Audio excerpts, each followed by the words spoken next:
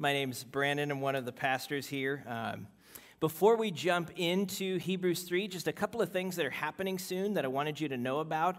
Right after this service, we have an open forum for a proposed amendment to our bylaws. Last November, we kind of talked about our desire, an amendment the elders are suggesting that we would allow our bylaws or amend our bylaws so that all full-time pastors would become part of the elder board. We have put some communication out about that. We wanted a chance to have a conversation too. So that's going to happen in room 100 right after this service. That's the first thing. The second is that we're going to host a prayer gathering for the situation in Ukraine tomorrow night at 6 p.m. here at the church. It'll be in the youth room down the hall. So if you are able, we invite you to come and join us as we lift this situation, these people.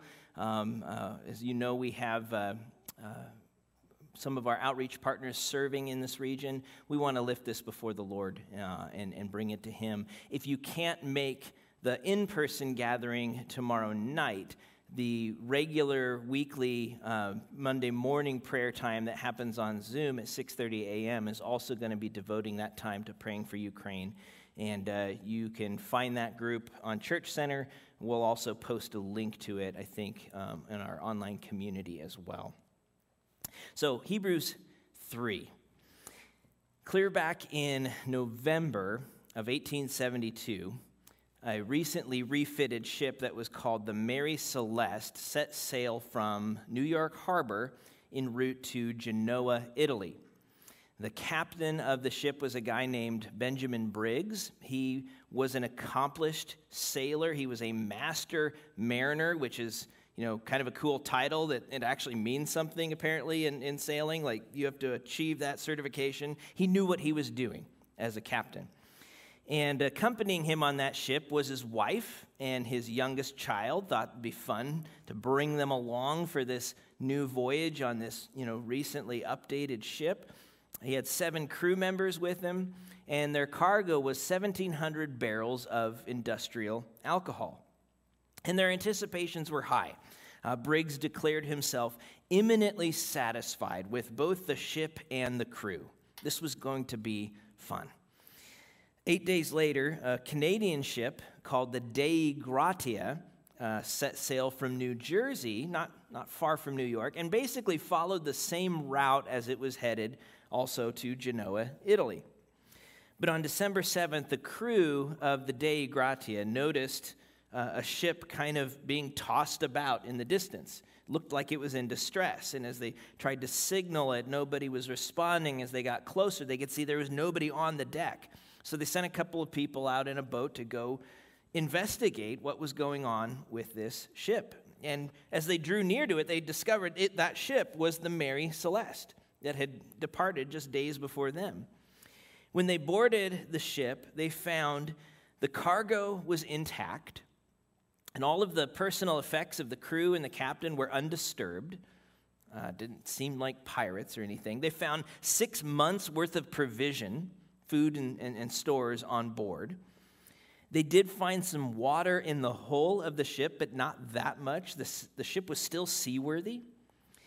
All that was missing were all of the people and the one lifeboat that had been on board.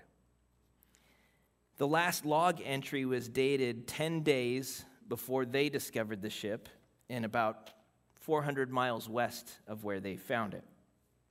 Now, the reason that everybody abandoned the Mary Celeste, that's been debated and even mythologized for over a century, right?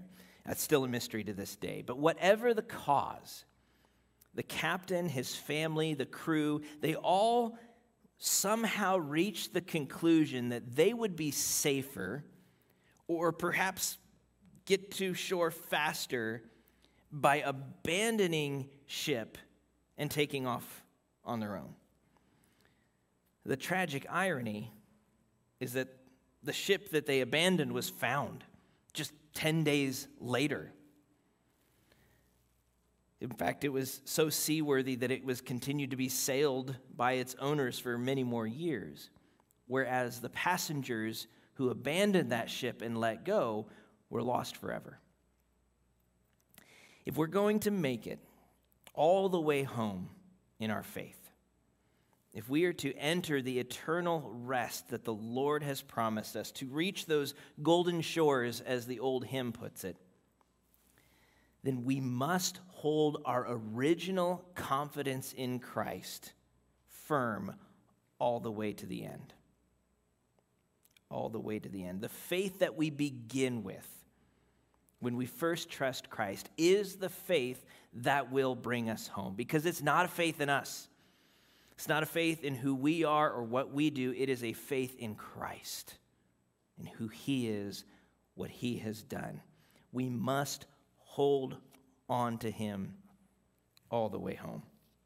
Because as we're going to see in our passage this morning, it is possible to begin well and finish poorly, or not at all, right? And not just in seafaring or life in general. In our pursuit of God, it's possible. And I say this as someone who believes strongly in the eternal security of the believer, that the Lord will carry genuine believers all the way home, that we will persevere in our faith according to Scripture, that we can't undo the salvation that God does in us. I believe that. I also believe that Scripture gives us warnings not to take that confidence for granted. And that's what we have here. You know, the warning not to think that just because I launch from the right harbor, then it doesn't matter how I live or which ship I sail to get to the destination. He doesn't want us to assume that. And so God in his grace gives us warnings like what we have in our passage. Both a warning and an invitation. A warning and an invitation to persevere in faith and finish well. To finish well. Because in Jesus, we have a better rest. A better rest. A sure and certain destination that he alone can deliver us to. A rest that's better than anything ancient Israel's old covenant promised and anything anyone might come up with today. In Christ, we have a better rest. And so to help us understand the beauty of that and also the danger of failing to enter that rest through unbelief or disobedience, the author of Hebrews begins here by telling us a tragic tale of his own. He takes us back to the Old Testament, to the story of ancient Israel's rebellion in the wilderness. You'll notice that the author begins with a lengthy quotation from Psalm 95. Therefore, as the Holy Spirit says, today, if you hear his voice, do not harden your hearts as in the rebellion on the day of testing in the wilderness, where your fathers put me to the test and saw my works for 40 years. Therefore, I was provoked with that generation and said, they always go astray in their heart and have not known my ways. As I swore in my wrath, they shall not enter my rest. And so if you go back to Psalm 95, you'll notice it begins with praise. In fact, Psalm 95, that was our call to worship this morning.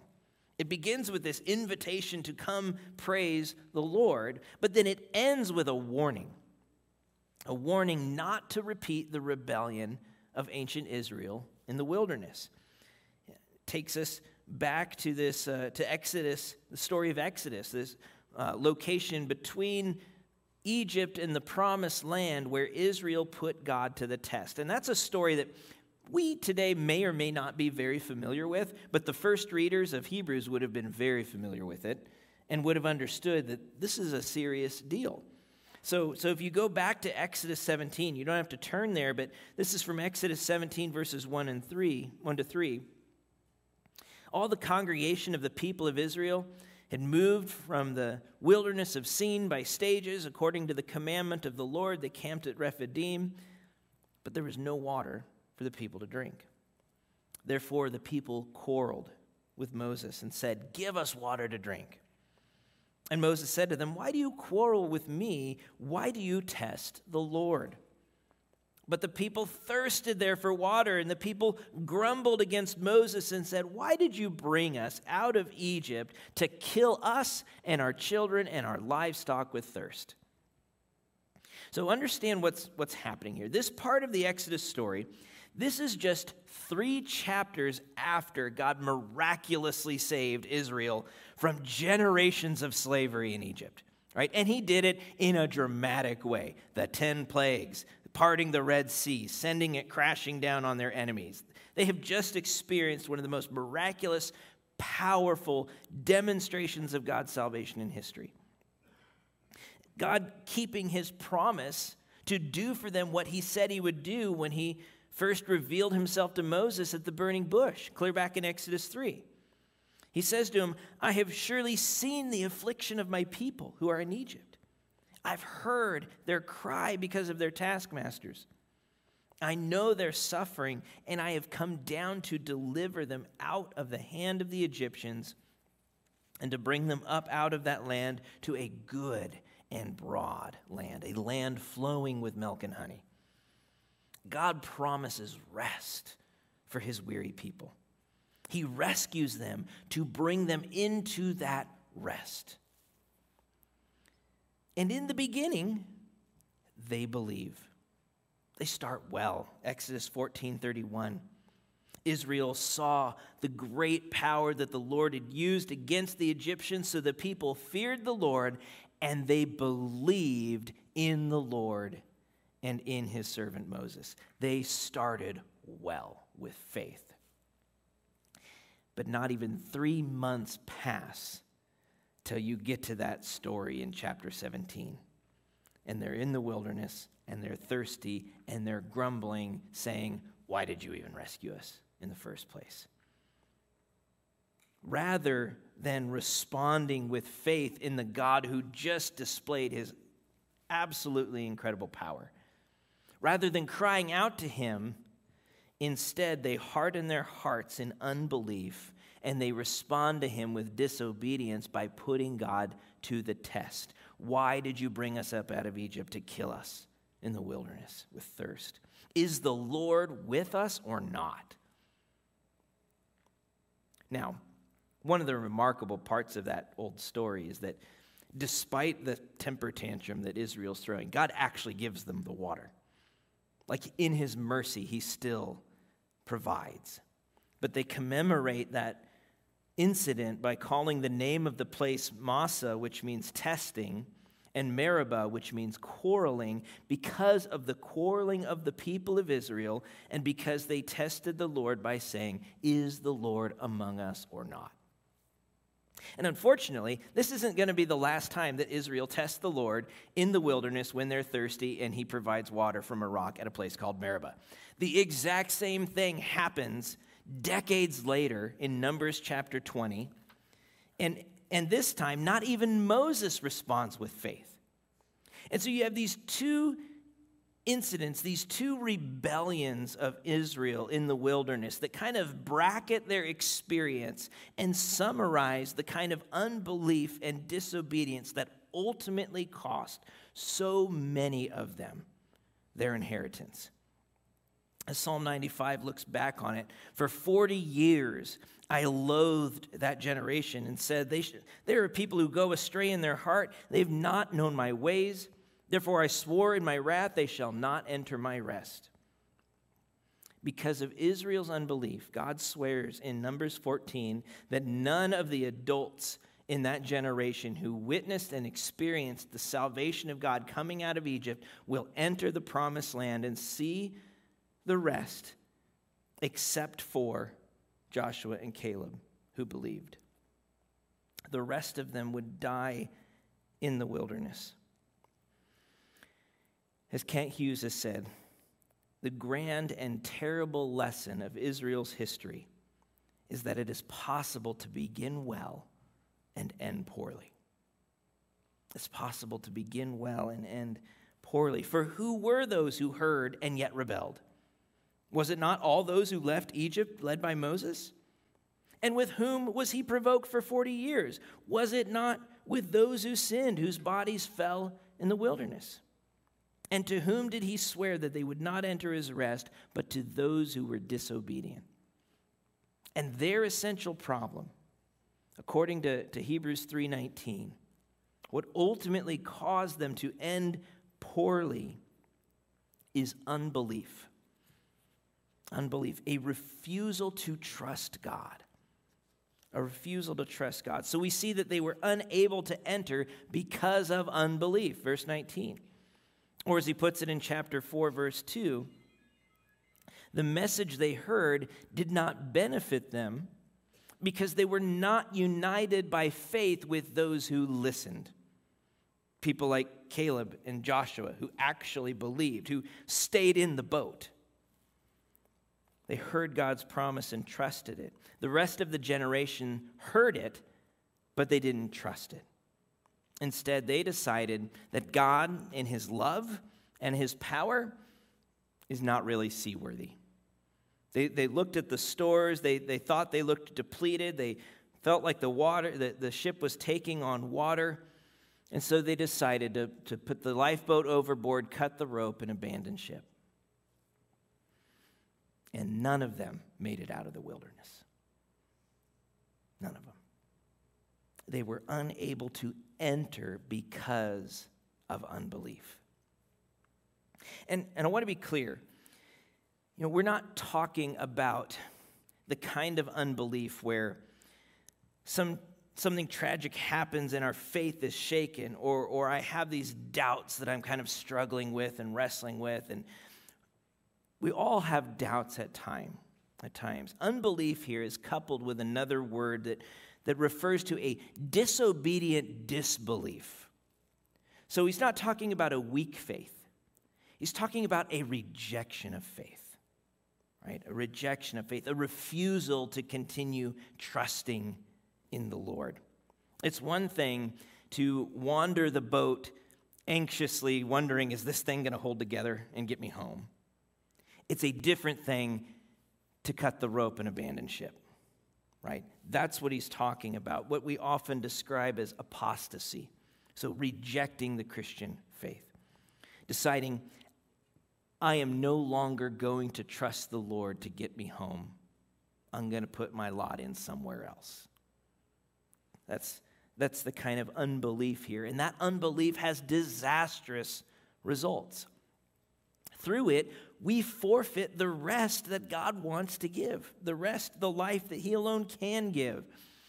And the reason the author is taking us back to this story, it's not to pile on ancient Israel, and just kind of look how terrible they were. The whole point of bringing us back to that story is to warn us not to make the same mistake. Not to make the same mistake. If it's possible for them, it's possible for us.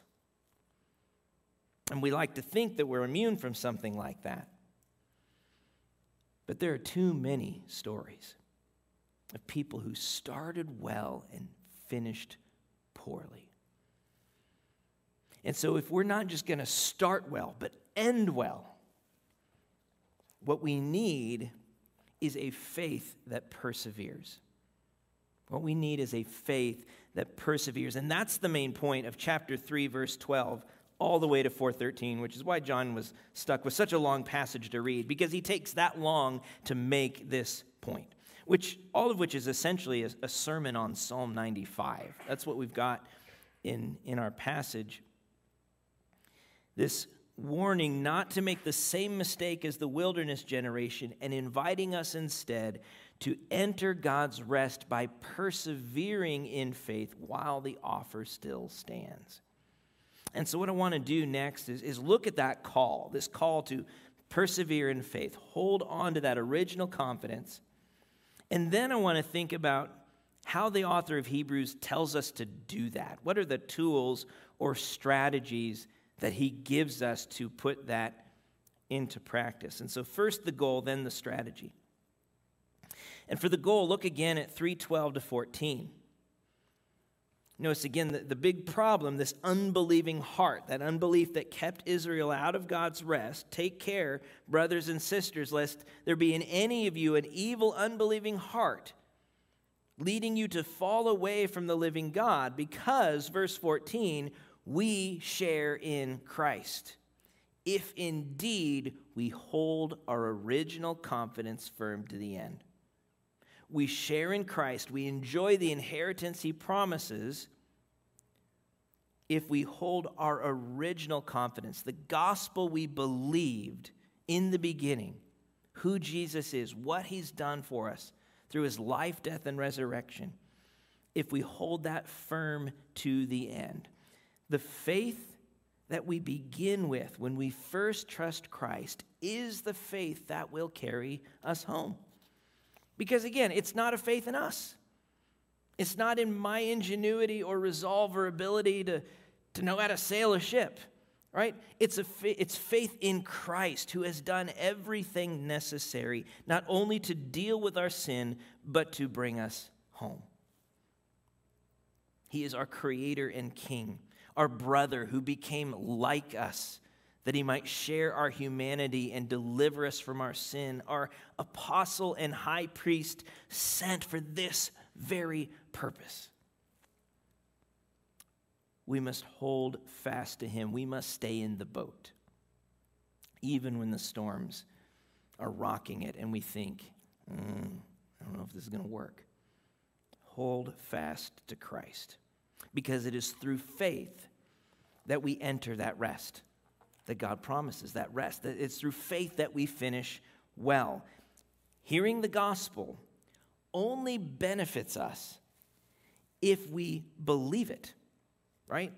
Hearing the gospel only benefits us if we actually believe it. Chapter 4, verse 2 again. For good news came to us just as to them, but the message they heard did not benefit them because they were not united by faith with those who listened. The ancient Israelites failed to reach God's rest for a lack of faith. But, verse 3, we who have believed enter that rest. So it's unbelief that kept Israel out of the land, but it's faith through which we enter in. The goal is to hold on to that faith, to persevere, to hold fast to the gospel through any trial and every temptation, that we might finish well and enjoy the eternal rest that God alone can give us. But what's going to help us do that? That's the goal.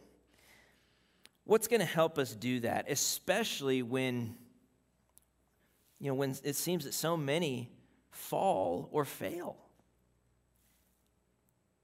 I mean, just as ancient Israel faced incredible pressure in the wilderness, just as the first readers of Hebrews faced a pressure to let go of Christ and go back to Judaism or just to give in to sin, so readers of this book in every generation will find themselves under pressure to give up or to give in. There will always be voices telling you, go back to Egypt. It was better there. Just choose the slavery of sin and its temporary pleasure instead of waiting for and trusting God. There will always be voices telling us to do that. And even today, there are some voices who tell us, just stay in the wilderness. Just stay there. Don't worry about the promised land anymore. Those that suggest that jumping ship into a sea of uncertainty is more courageous than holding fast to Christ. It sounds humble, but really what it is more times than not is an excuse to ignore whatever ethics of Scripture and live however I want to live. I'm just going to choose uncertainty than Jesus. What's going to help us finish well, really finish well, as we live out our days in the wilderness between the cross and the new creation? We are on that ship. How are we going to make it home? What's going to help us do that? Well, the author offers or alludes to 4 strategies in these verses, 4 rather practical ways that we can strive together to finish well and enter the rest that God offers.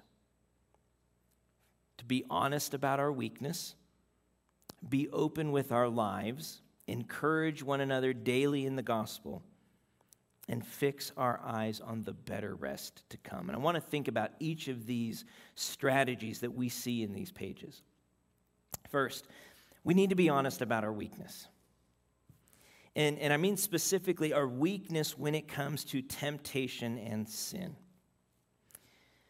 If you look again at chapter 3, verses 12 to 13, take care lest there be in any of you an evil, unbelieving heart leading you to fall away from the living God. But exhort one another every day as long as it's called today. Why? That none of you may be hardened by the deceitfulness of sin. That's the challenge, right? Sin is tricksy. Like it's conniving. It's sly. It plays on your wants and on your fears. It appeals to your dreams and your desires, and it offers you satisfaction where you're most hungry. It finds out your weaknesses and insecurities, and it offers you safety and stability where you're most vulnerable. And no one is immune from its siren call. I mean, you can feel the urgency in the appeal here. Chapter 4, verse 1, while the promise of entering his rest still stands, let us fear, lest any of you should seem to have failed to reach it. There's a seriousness to understanding the deceitfulness of sin and being honest about the danger it is. Or in chapter 4, verse 11, therefore let us strive to enter that rest, so that no one may fall by the same sort of disobedience. Falling through disobedience is a real possibility, and so we've got to be honest about what we're up against. If you don't identify the enemy, how can you fight it, right? We need to be honest about our weakness when it comes to sin and temptation. That's the first step, first strategy. And related to that, second, we need to be open with our life. We need to be open with our life. Being honest to myself about how vulnerable I am doesn't do a whole lot of good if no one else knows and is able to come alongside and help me, right? There's a certain level of transparency that's required among the people of God if we're going to finish well together. We can't do this on our own. Now, since all of the introverts are started to sweat right now when you think about being open with your life, I want to clarify, this doesn't mean that you have to be open with everyone about your sin, right? You don't need to turn Facebook into your personal journal. Like, that's not what we're talking about here. That would be foolish, honestly, because the reality is not everyone is safe, right? That's just a reality. Not everyone is safe. Not everyone in your life can be trusted with the intimate details of your faith and your doubt and your shame and your struggles and your temptations. But there should be at least a few people in your life before whom you are an open book. They can ask you any question and you will give them a straight answer. Because you know that whatever fear or shame I might have, they're going to meet me with the grace of the gospel. You need at least a few people like that in your life. Because here's the deal. We might do a good job hiding our sin for a long time. We might look to everyone around us like we've really got it together. We're killing it for Jesus. When in reality, we're not even trusting him. And we're certainly not following him. The message of the gospel will eventually expose the true condition of our hearts. If not in this life, then when we stand before the throne. That's what Hebrews 4:12 to 13 warns us. For the word of God is living and active, sharper than any two-edged sword, piercing to the division of soul and spirit, of joints and of marrow, and discerning the thoughts and intentions of the heart. What we really think, what we really want, Scripture lays it bare. And no creature is hidden from his sight, but all are naked and exposed to the eyes of him to whom we must give an account. We often memorize that verse to remind ourselves of the power of Scripture, and it does.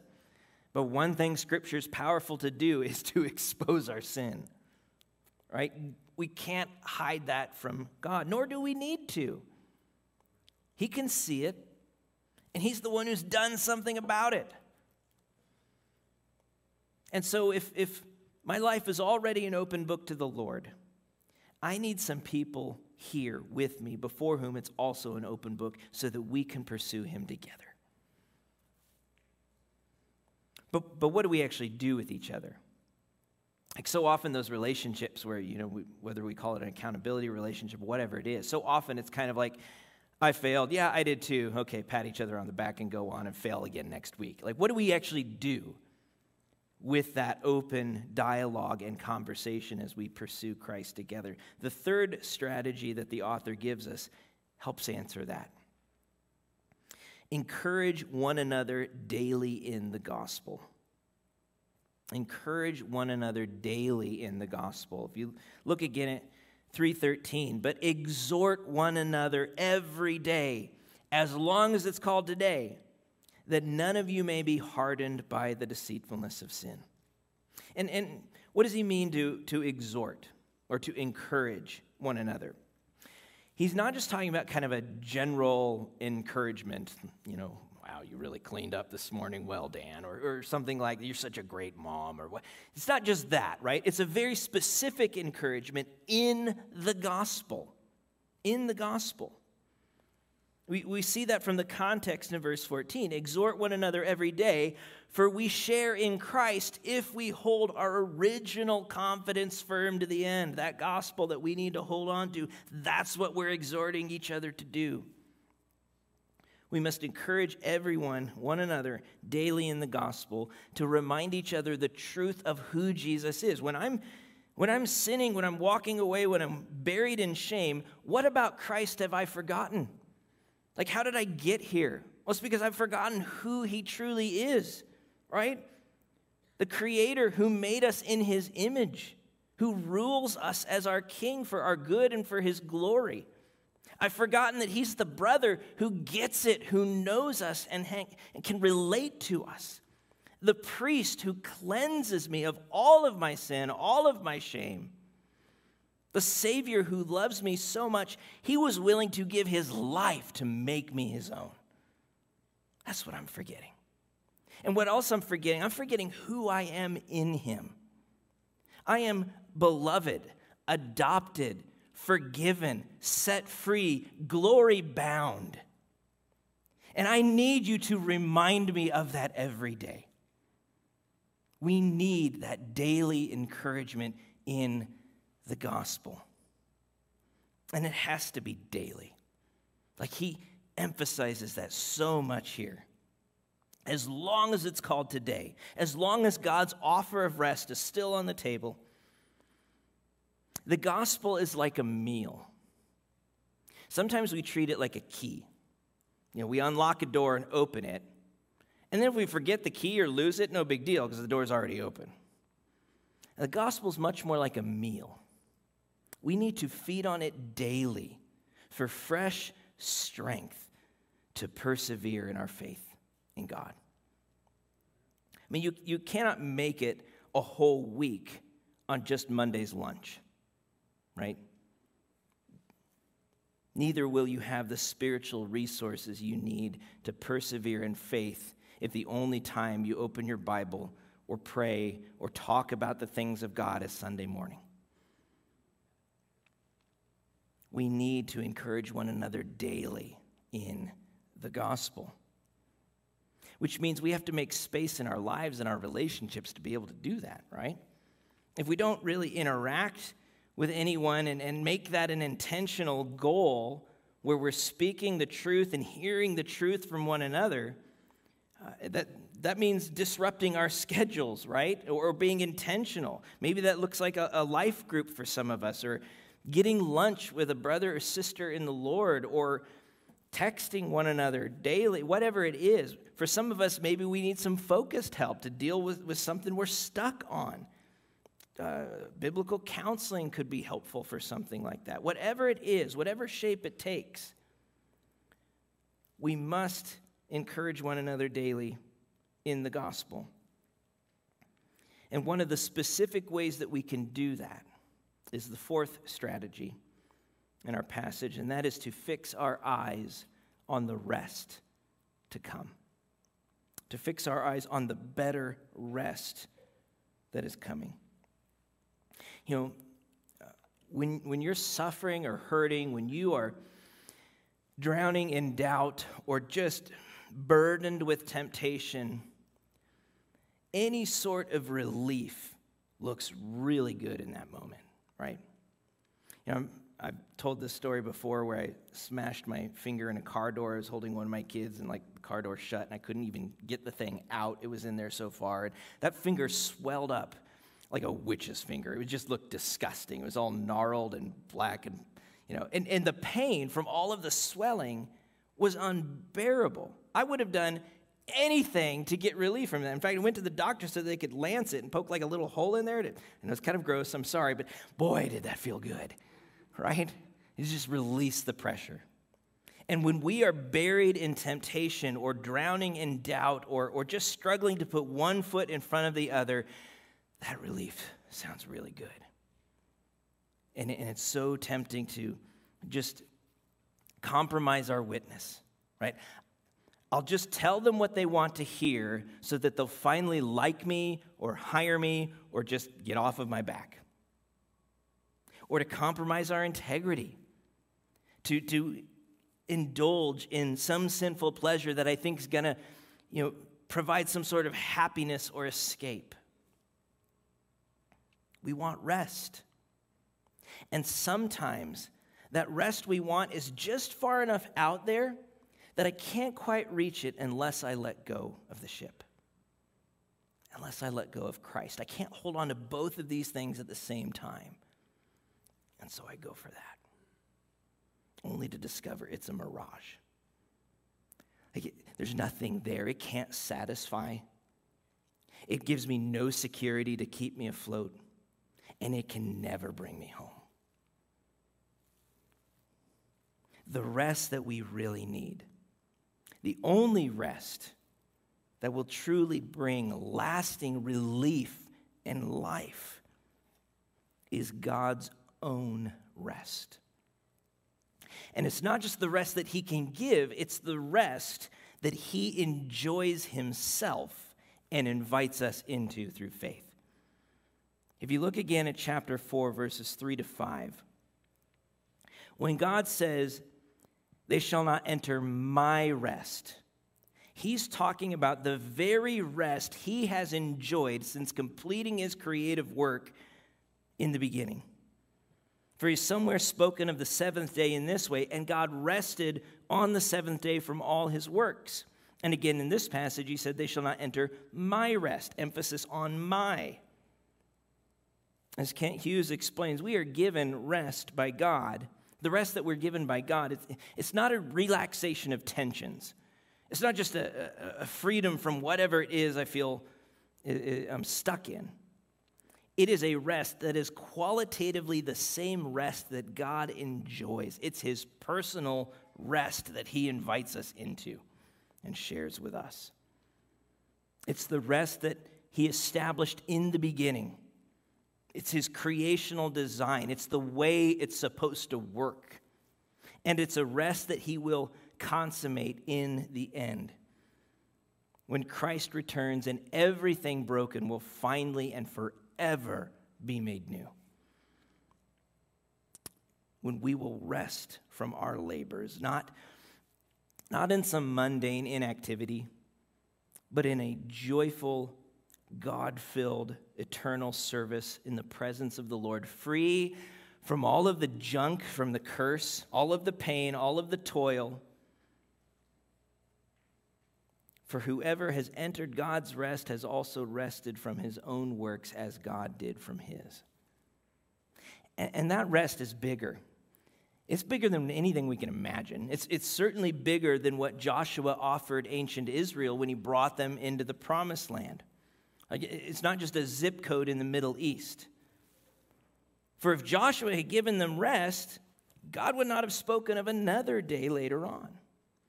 For all the wonders of being finally entering that promised land, that pales in comparison to the rest God has in store. It's bigger and better and more satisfying than anything we might come up with today. Whatever happiness we think we might find if I let go of Jesus, whatever pleasure or satisfaction that sin tries to lure us with, it's all smoke and ashes. There's no fire, no warmth, no rest. Jesus offers a better rest. And by faith, and this is amazing, by faith, that offer still stands. It still stands. It stands as a promise for the future of the restoration, the heavenly kingdom, the new creation, the restoration of all things. But it also stands as an invitation in the present. That future rest we look forward to comes forward to meet us in the present, to bring us peace with God and the faith that we need to hold fast to Him. And that's an invitation for all of us. Today, if you hear His voice, all of us, whether it's an invitation to those who do not yet know Christ, to turn away from sin and to take hold of the only one who has dealt with your sin and your shame, done everything necessary to bring you to God through His own life, death, and resurrection, because He wants to make you His own. That is an invitation to board the ship. And it's an invitation to all who know Christ to stay on the ship. Hold fast to Him. He is your security. He is your life. He's your only way home. Let us therefore strive to enter that rest so that no one may fall by the same sort of disobedience. That's what the author wants. That's what I want. That's what we all want for each of us, for myself, for this church, that we would not just start well, but finish well. To finish well through persevering faith. To one day take our place among that great cloud of witnesses. At rest from our labors, with hearts swelling at the voice of our Lord, as He says, "Well done, good and faithful servant. Enter into the joy of your master." That's our prayer. That's our hope. Jesus offers a better rest. Let's pray.